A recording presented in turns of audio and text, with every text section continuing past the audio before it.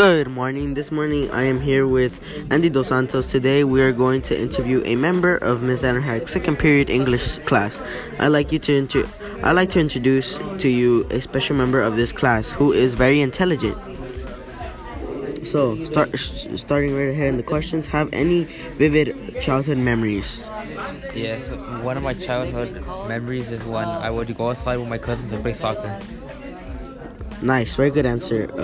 You have any goals after high school? Yeah, I plan on going to college.